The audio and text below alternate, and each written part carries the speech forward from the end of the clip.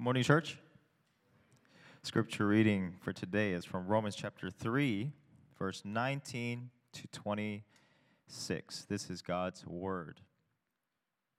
Now we know that whatever the law says, it speaks to those who are under the law, so that every mouth may be stopped, and the whole world may be held accountable to God.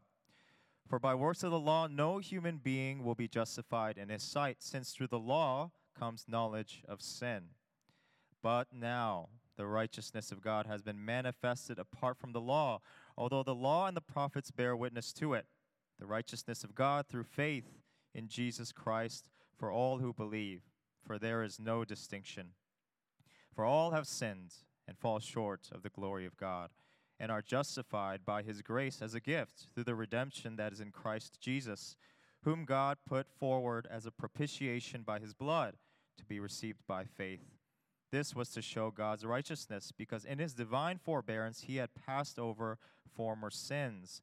It was to show his righteousness at the present time, so that he might be just and the justifier of the one who has faith in Jesus. The grass withers, the flowers fade, but the word of our Lord stands forever. Amen.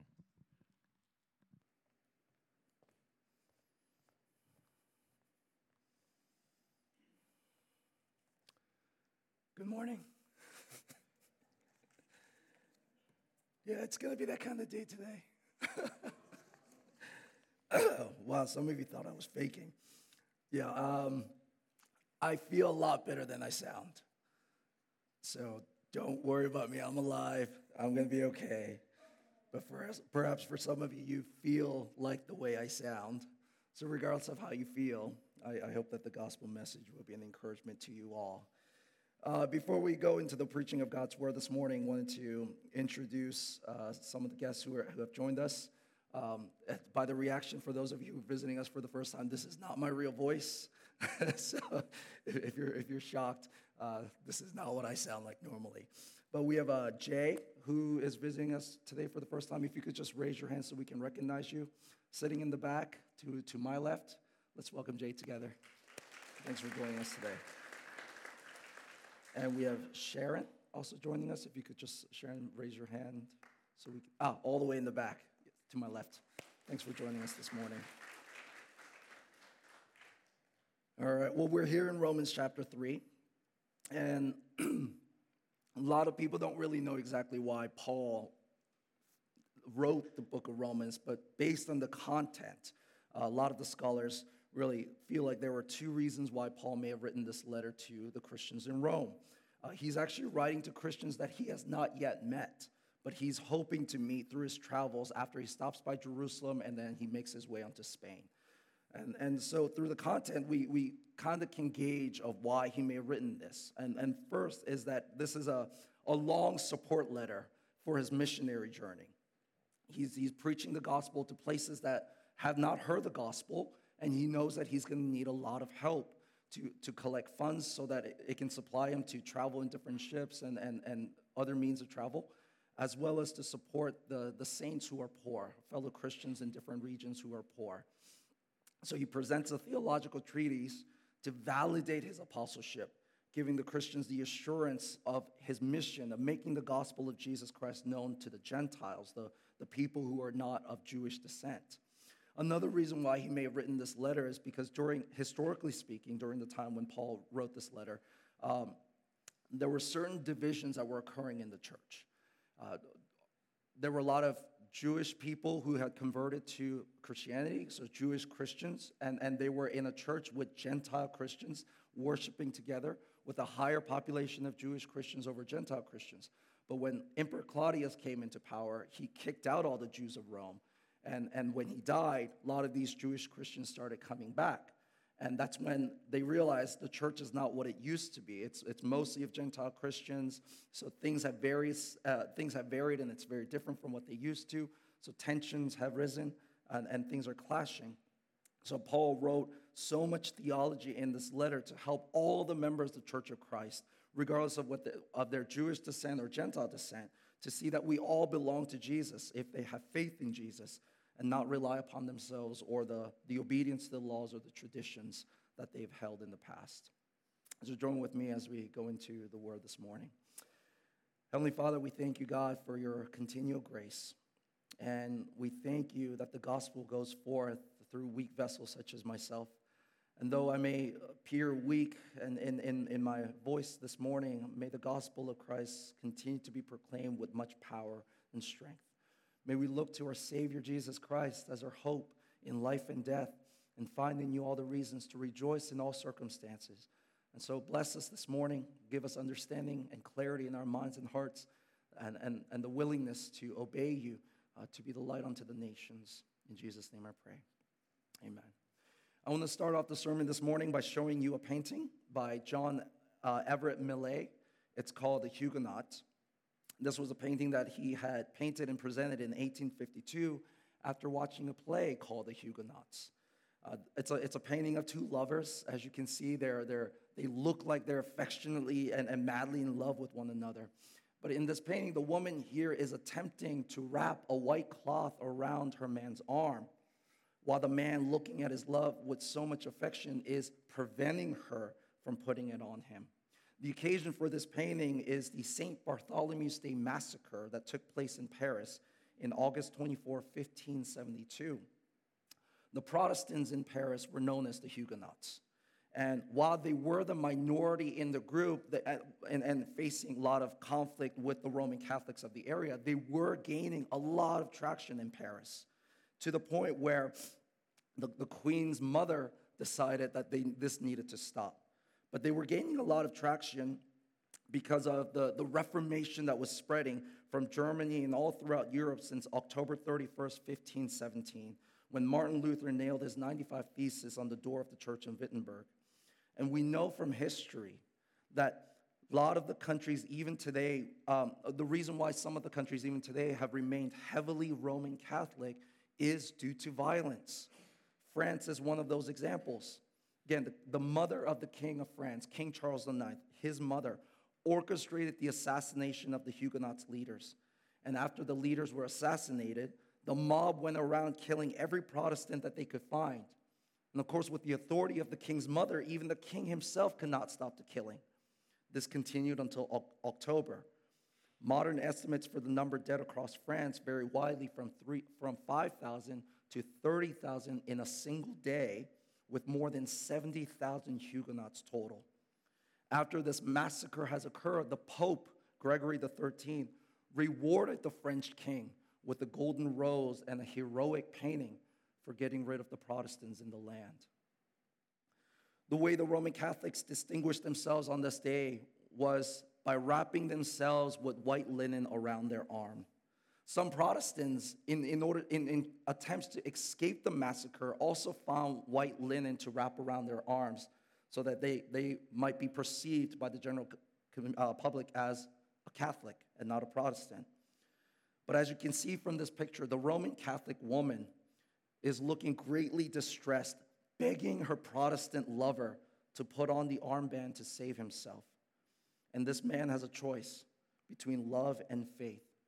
But by the way he is tugging away at the armband, you can tell that he has already made a choice. Though he may be moments away from being killed for his faith, he has this look of peace, cherishing his last moments by holding the woman he loves without renouncing his conviction that salvation is by grace alone, through faith alone, in Christ alone, revealed in the scriptures alone, to God alone be the glory.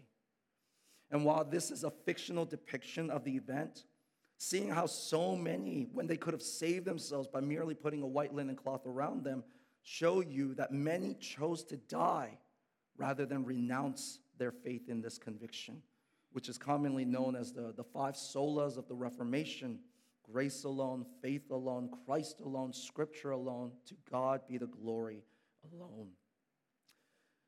This isn't the end for the Huguenots, unfortunately. Centuries later, by the reign of King Louis XIV in the 17th century, we find that they are once again persecuted, where about 500,000 Huguenots were killed under this king's reign. What we have in our passage this morning is a good summary of something that people were willing to die for: the gospel. The gospel. It's the good news rooted in what occurred in history.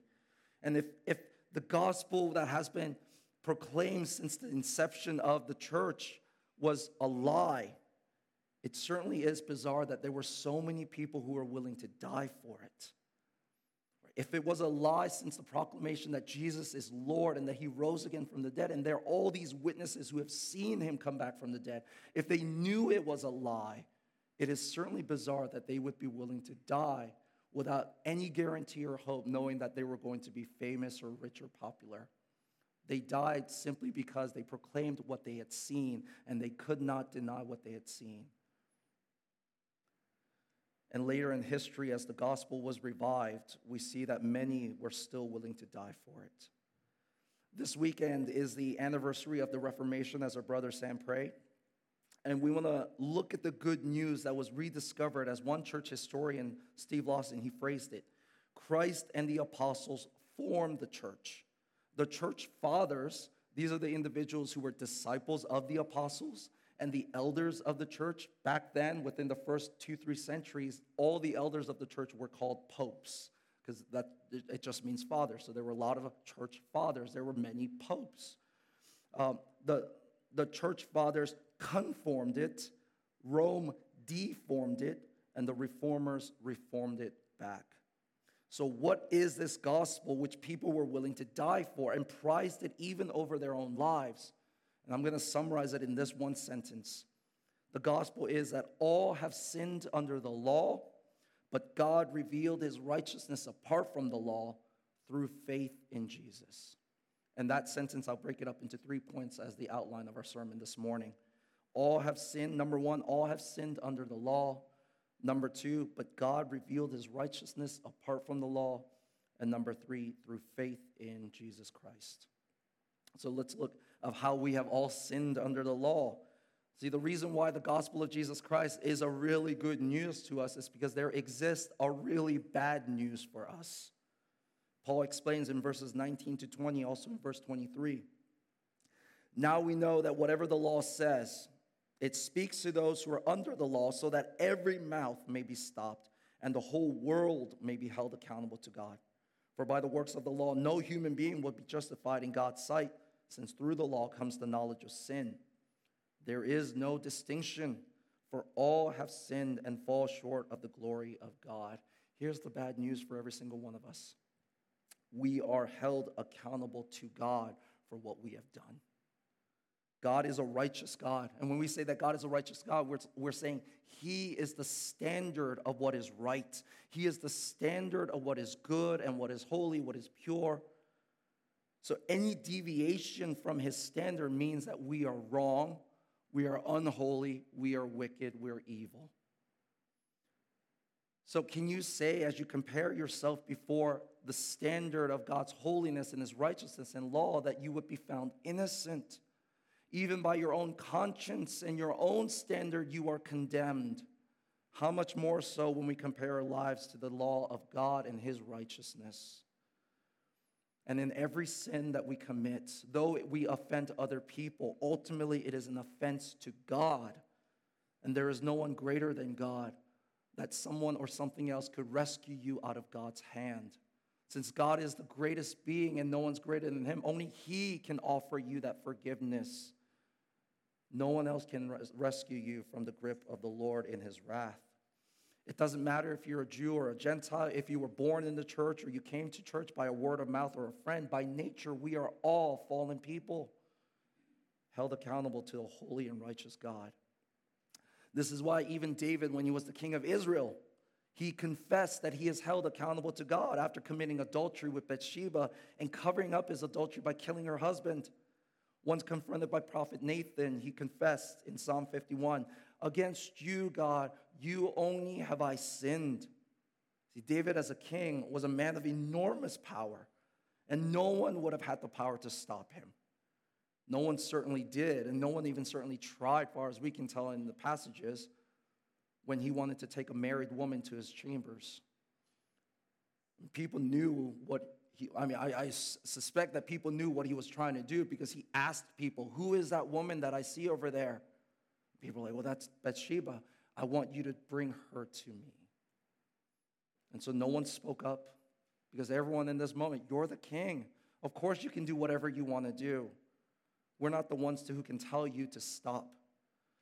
Yet he understood upon that confrontation, he understood that even if everyone was okay with his actions, even if the entire nation was okay with what David had done, he is still to be held accountable to God because he broke God's law, even though he's a king who could have permitted to do whatever he wanted to do. This is also why Joseph, the son of Jacob, in the book of Genesis, when he fled from Potiphar's wife's temptations and seductions, he said, "How then can I do this great wickedness and sin against God?" Yes, it would be of great wickedness and sin against Potiphar to have that type of relationship with his wife, but Joseph is thinking, ultimately, I'm going to be held accountable to God more than Potiphar. How can I do this great wickedness and sin against God? Friends, the law of God is very clear. The offense that we have committed, the law doesn't even allow us to question whether we are right or wrong, because it is clear that we are in the wrong. Here's the legal wording once again in verse 19. Now we know that whatever the law says, it speaks to those who are under the law, so that every mouth may be stopped and the whole world may be held accountable to God. You have no defense. So what is going to be your defense when the entire law of God speaks against you for everything that you have done? Who's going to come and stand as your defense attorney? No lawyer will, in their right mind, will come and defend you when all this evidence is stacked against you. It's like in our modern day court, they have all the evidence on paper. They recorded you on camera with the audio. They know exactly what you've done. More so with God's judgment, he knows what you have been thinking and your motivations, your intentions behind it as well. That even when you do something good, God knows the ill intent or the motivation behind it.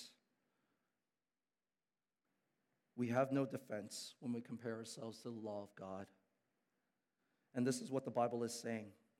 When compared to the highest law, we can't speak in any way to defend ourselves, but we will be silenced as we see the crimes laid out before us. We are far from the standard of God's law, so when we compare to his law, you and I probably won't even get a sense of the good things that we have done. There will be no, but can't you consider all the good work that I've done, at least to lessen my punishment? Can't you consider all the right things that I've done for the society or for people around me? Our mouths will be silenced. So what is our hope then when we have all sinned under the law? In verse 21, Paul says these two words, which one preacher in the past, Martin Lloyd-Jones, he once wrote: "There is no more wonderful words in the whole of Scripture than just these two words, but now." We have all sinned under the law of God, deserving his condemnation and judgment, but now God has revealed his righteousness apart from the law. Here's where we receive the images and the beginnings of this good news, the gospel. That while we have sinned under the law, but now God has revealed righteousness that is apart from the law. He made a way for those who have no defense, for those who have traded the glory of the immortal God for images of created things. He had given hope to those who are utterly hopeless. It is apart from the works of the law, since no one can be justified by the works of the law. So in comparison, again, to God's law, we cannot say, can't you consider the good things that I've done? Right? We often hear, or judges may even consider you in our court today to say, well, you don't deserve the full punishment because I am taking into account all the good things that you have done. But God, the offended party here, has made the way to make things right so that you can be made right with God, not by following the laws. You can't make things right with him, but he made it right with you. And this has been talked about all throughout the entire Old Testament, which is sometimes called the law and the prophets. That from Genesis to Malachi, you've seen these signs and messages of saying God is going to redeem people. God is going to save wicked, sinful people. Not because they have been so good and obedient, but because of his covenant, his promise, his commitment to save. So even as we see these signs of God's wrath and judgment in the Old Testament, there's always a message of how God is going to redeem and save those who are far off, that he's going to draw them near. God's going to make things right with his wicked people, because the wicked people will have no defense to make it right. So how did he do it? Paul tells us in verses 22 to 25, there is no distinction, for all have sinned and fall short of the glory of God, and all are justified by his grace as a gift through the redemption that is in Christ Jesus, whom God put forward as a propitiation by his blood. To be justified before God means to be found innocent, to be acceptable to God, to be right with him by receiving this gift of his Son, Jesus Christ, where we find redemption. And again, it doesn't matter if you're a Jew or a Gentile, if you were born in the church or you came to the church by word of mouth or a friend, we all need to receive this gift in order to be found innocent and acceptable to God, to be made right with God. There is no distinction, just as all of us in our nature are condemned, all of us will be justified only through Christ. And why is it that Jesus becomes the gift of forgiveness and acceptance? Because Jesus Christ became the sacrifice or the payment of our wrongdoings.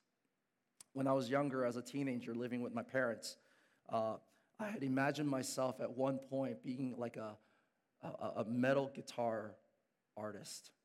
So I had like magazines with like Ozzy Osbourne and all these other heavy metal people. And one day I thought maybe that could be me. I know. Look at me like, yeah, he's a big metal guy. So I went online and found this deal where I would get subscriptions to guitar magazines. I put in my credit card information that my parents unwisely gave to me. I put in my social security number because it was this whole subscription thing that I was subscribing to, not realizing that I had to pay after this free trial was over. That's how they get you. Lock you in with the free trial, and they don't tell you when you need to cancel it, right? So you start paying for things that you didn't want to pay for. But I fell into that. And then the magazines just kept coming. I thought I was only getting 3 months of free magazines, but then 6 months later, I was getting more. 8 months later, I was getting more. A year later, I got one, and then it just stopped. I was like, okay, well, I think that this was the free trial. I got a pretty good deal out of it. I got 12 magazines about guitar and musicians. Good stuff. And then once the magazine stopped, the letters from the company started flowing in saying, hey, you owe us money for those 6, 7, 8 months. And then, of course, the third letter came with that big red stamp that said final notice. So what did I do as a young teenager? I hid it in my room and hoped that, well, if I don't respond, they don't know that I actually received it, and maybe they'll just forget about me. Of course, living with my parents as a young teenager, I didn't clean my room. My mom did. And so upon cleaning my room, she found this letter with the big red stamp asking, what is this? And I confessed. I subscribe to magazines, guitar magazines, and apparently I have to pay for them, but, I don't know what I'm going to do. I'm hoping they'll just forget about me. Of course, that very letter, right, with the big stamp, what it said, and I'm paraphrasing, it said, pay up or we're coming after you. Pay up or we're coming after you. We have your social security number, so it's going to affect your credit. Pay up or we're coming after you. So when my mom found the letter, it's like, well, I don't know what to do. I'm hoping this is just going to go away. But my parents, knowing what was going to happen to me, they decided to simply pay my debt, and I was free to go. No one from the guitar magazine was coming after me anymore because I owed them nothing. And yet, how much greater is our debt to God that the only acceptable price is giving up our lives, for the wages of sin is death. Yet God paid the price on our behalf through his Son, that the blood and the life of his Son, the righteous, holy one, only his payment and his sacrifice was enough to pardon us from the guilt that we have incurred. You and I can be made right with God, not by following laws, but because God paid our guilt price through his Son, we can be made right with God. And note here that salvation is from God and it is by God. It's a free gift given to guilty people. And once we realize this gift which we have received, of how Christ paid the price and we're simply a recipient of that work he has accomplished, we can have such assurance and confidence in our relationship with God that we can echo the very words that Jonathan Edwards has once spoken. He said, "The godly man is happy in whatever circumstances he is placed because of the spiritual privileges and advantages, joys and sanctifications he actually enjoys while in this life." He says you can experience great happiness in this life. You don't have to wait for heaven. That in this life, godly man experiences such happiness. And he continues, "How great a happiness must it be to a man to have all his sins pardoned and to stand guilty of nothing in God's presence, to be washed clean from all his pollutions, to have the great and eternal and almighty Jehovah who rules and governs the whole universe and does whatever he pleases in the armies of heaven and amongst the inhabitants of the earth, reconciled to him and perfectly at peace with him." That despite our circumstances, despite the confusions and the pains that we may go through, and the various things that we endure in this world, that we can still say, I am happy no matter what's going on, whether it be something that happened in my life or the sickness that we suffer through, because I have the creator of the universe looking upon me, not with judgment or cursing, but at peace with him. That I have the very one who has control of every single molecule in this world and says to me, peace be to you. That there's no wrong or error or anger, but peace with this God. The godly man is happy in whatever circumstances he is placed in this life. Once we grasp and remember that the very one who has control of all things and who has every right to condemn every single one of us says, peace to you. Or as the Apostle Paul would say later on in this letter of Romans, if God is for us, who can be against us? He who did not spare his own son, but gave him up for us all, how will he not also with him graciously give us all things? Who shall bring any charges against God's elect? It is God who justifies. Who is to condemn? Christ Jesus is the one who died. No one can condemn us because Christ paid the price for us. Be it be a devil or your inner voice condemning you, if you are in Christ, you can say those voices and those words are lies because Christ died for me. It is God who justifies, not my good works, not my community. It is God who justifies. So even apart from certain affirmations about me, I can be confident that if I truly believe in Jesus, I'm justified in Christ. So then how do we receive this gift which God has accomplished? Through faith in Jesus Christ. All have sinned under the law, but God has revealed his righteousness apart from the law through faith in Jesus Christ. As we see in verses 22 and 24 and 25, this righteousness of God, it is through faith in Jesus Christ for all who believe. We are justified by his grace as a gift through the redemption that is in Christ Jesus, whom God put forward as a propitiation by his blood to be received by faith. God, by his grace, has made the way. And faith is the hand that reaches out to receive the gift which God has given. Faith is the assurance, the confidence that Jesus really lived the perfect life on our behalf and died the death that we deserved in our place, and that he is truly enough to satisfy the wrath of God against all offenses that we have committed. Again, here the passage tells us God put Jesus forward as a propitiation. It's not that the Father was angry and thinking, I need to punish these people, I need to destroy these people. And Jesus, the Son, is saying, would you be merciful? I will go and spare them. I will go and die on their behalf. No, the text tells us that it was the will of God with all the persons in the Trinity to save people. When Martin Luther was reading and reflecting on Romans 1 through 3, he said, night and day I pondered until I grasped the truth. Thereupon, I felt myself to be reborn and to have gone through open doors into paradise. The whole scripture took on a new meaning, and whereas before the righteousness of God had filled me with hate, Now it became to me inexpressible sweet and greater love. This passage in Paul became for me a gateway to heaven. Before Martin Luther really studied and understood the scriptures, especially the passage that we're covering this morning, he was filled with such anger whenever he thought about the righteousness of God, the standard of God's morality, the standard of goodness and justice and mercy and love. Every time he thought about who God is, he knew that all these attributes of God are ultimately to condemn him. I am supposed to reach that standard. I will never be able to reach that standard. But he tried. Martin Luther was a very dedicated priest and a monk. He would literally whip himself and cause pain, induce pain upon his own body to show God, can't you see how remorseful I am?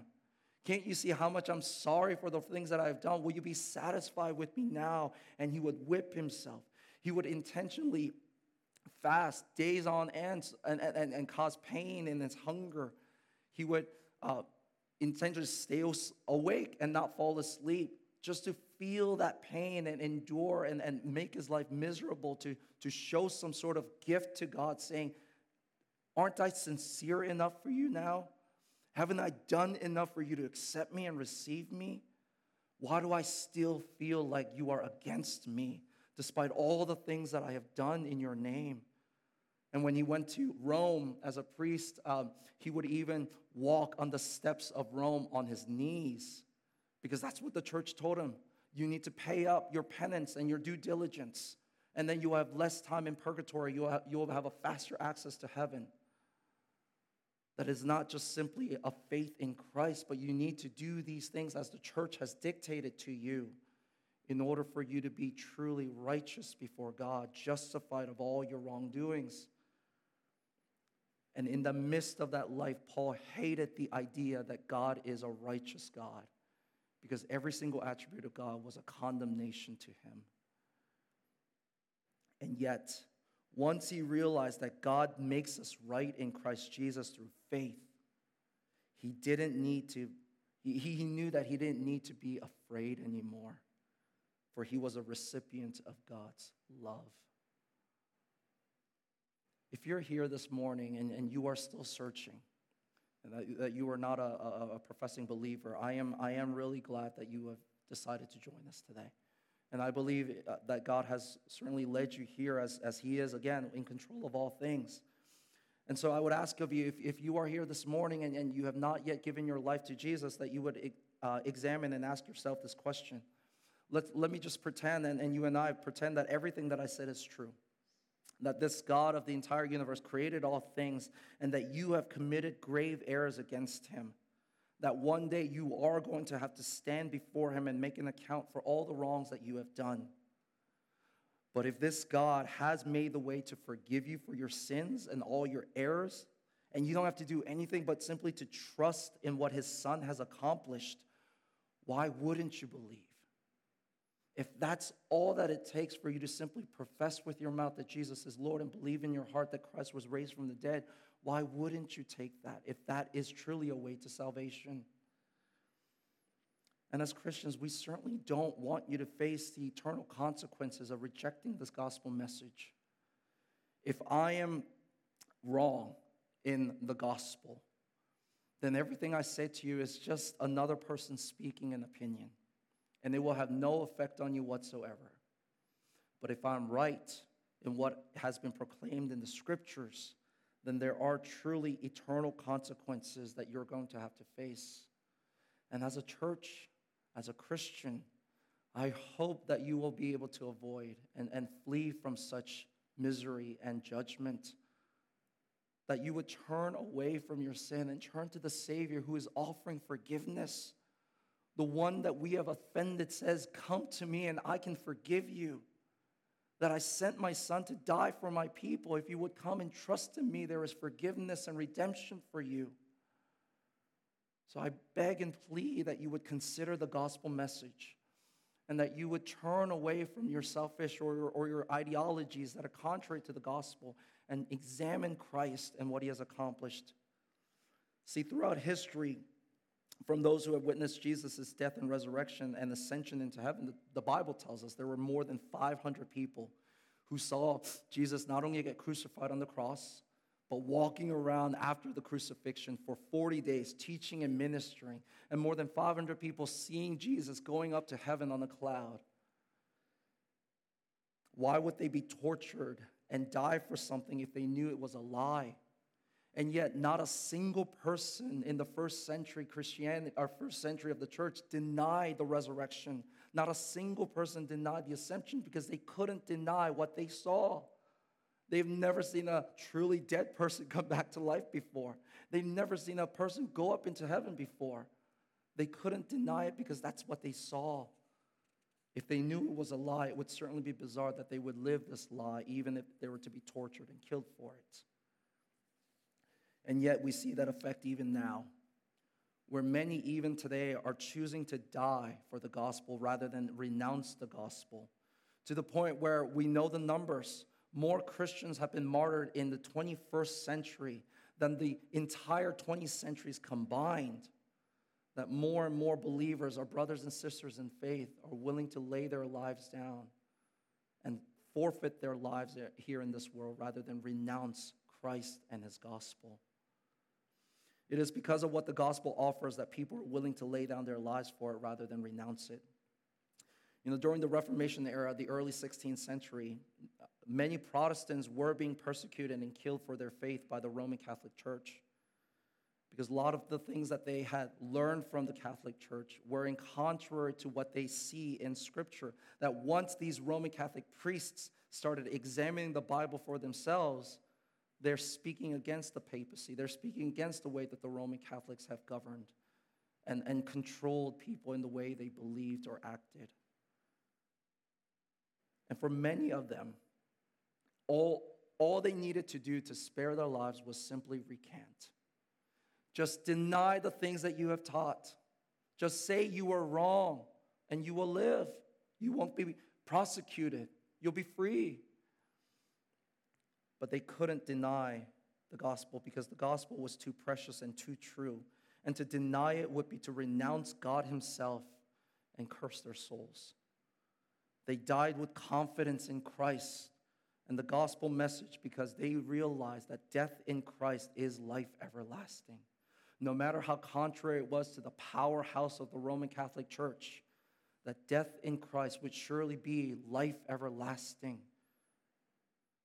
And so as I conclude the sermon this morning, I want to share with you some of the examples of what people were able to do because they truly firmly believed in this gospel message. People like John Wycliffe of England in the 14th century, he's really known for being the first person to translate the New Testament from Latin to English, which was illegal to do back then. It was even illegal for people to own a Bible, and it was even to the point where priests themselves did not have access to Bibles. And yet, John Wycliffe was the first person who translated the Bible from Latin to English. Back then, Rome only allowed services to be conducted in Latin and not in the common speech. In fact, this didn't change in the Roman Catholic Church until the Second Vatican Council in 1964.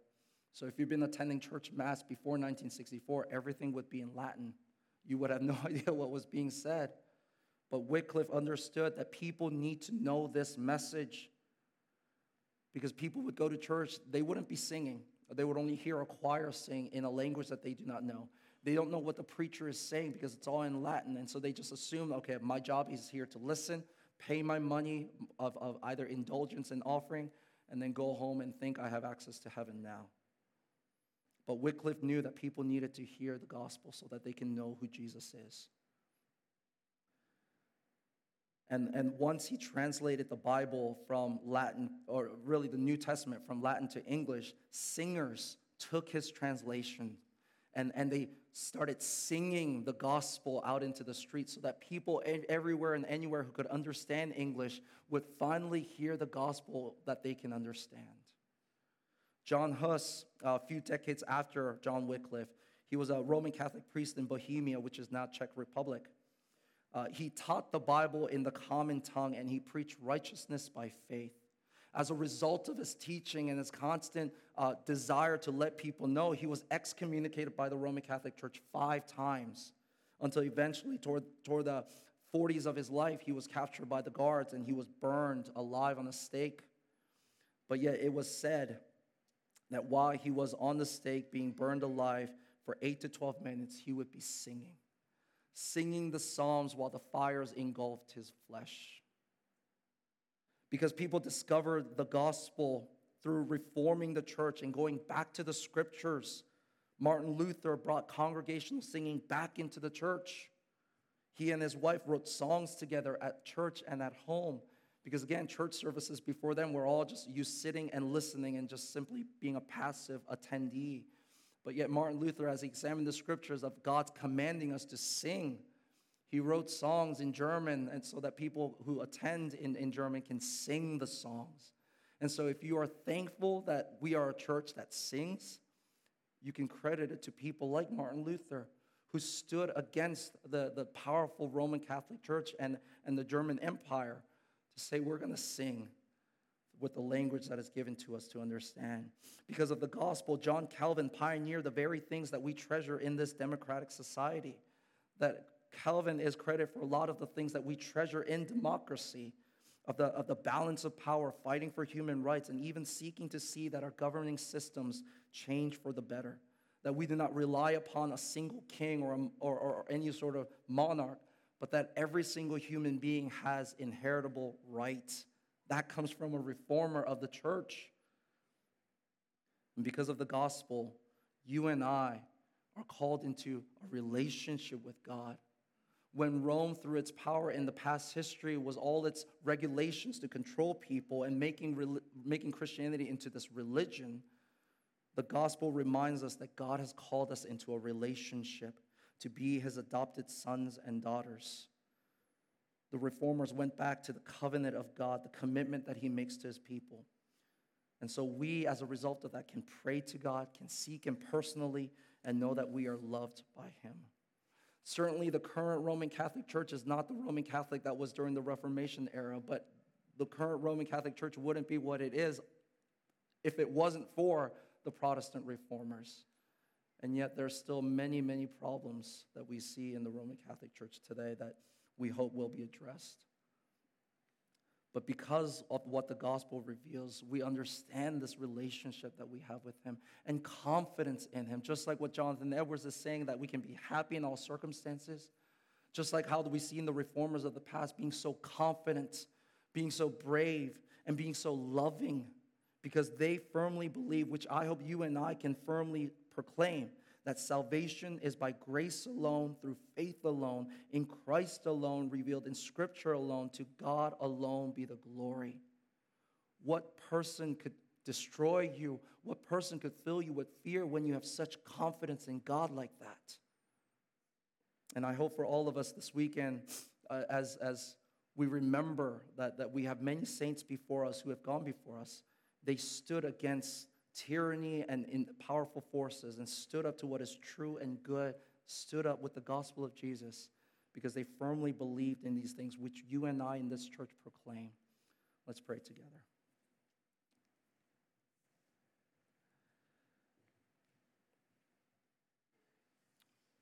Father, we thank you, God, that in all circumstances of life we can be confident that in Christ you are our God and we are your people. And I pray that we may be certain that you, O Lord, have given us salvation by your grace, through the faith that trusts in you, by the work of Jesus and what he has accomplished alone. All of this we recognize in the scriptures, not by the traditions made by man, but in the word of God given to us. And so I pray, Father, that all of us will live in obedience to your word and standing with courage and love, so that you may receive the glory. In Jesus' name I pray. Amen.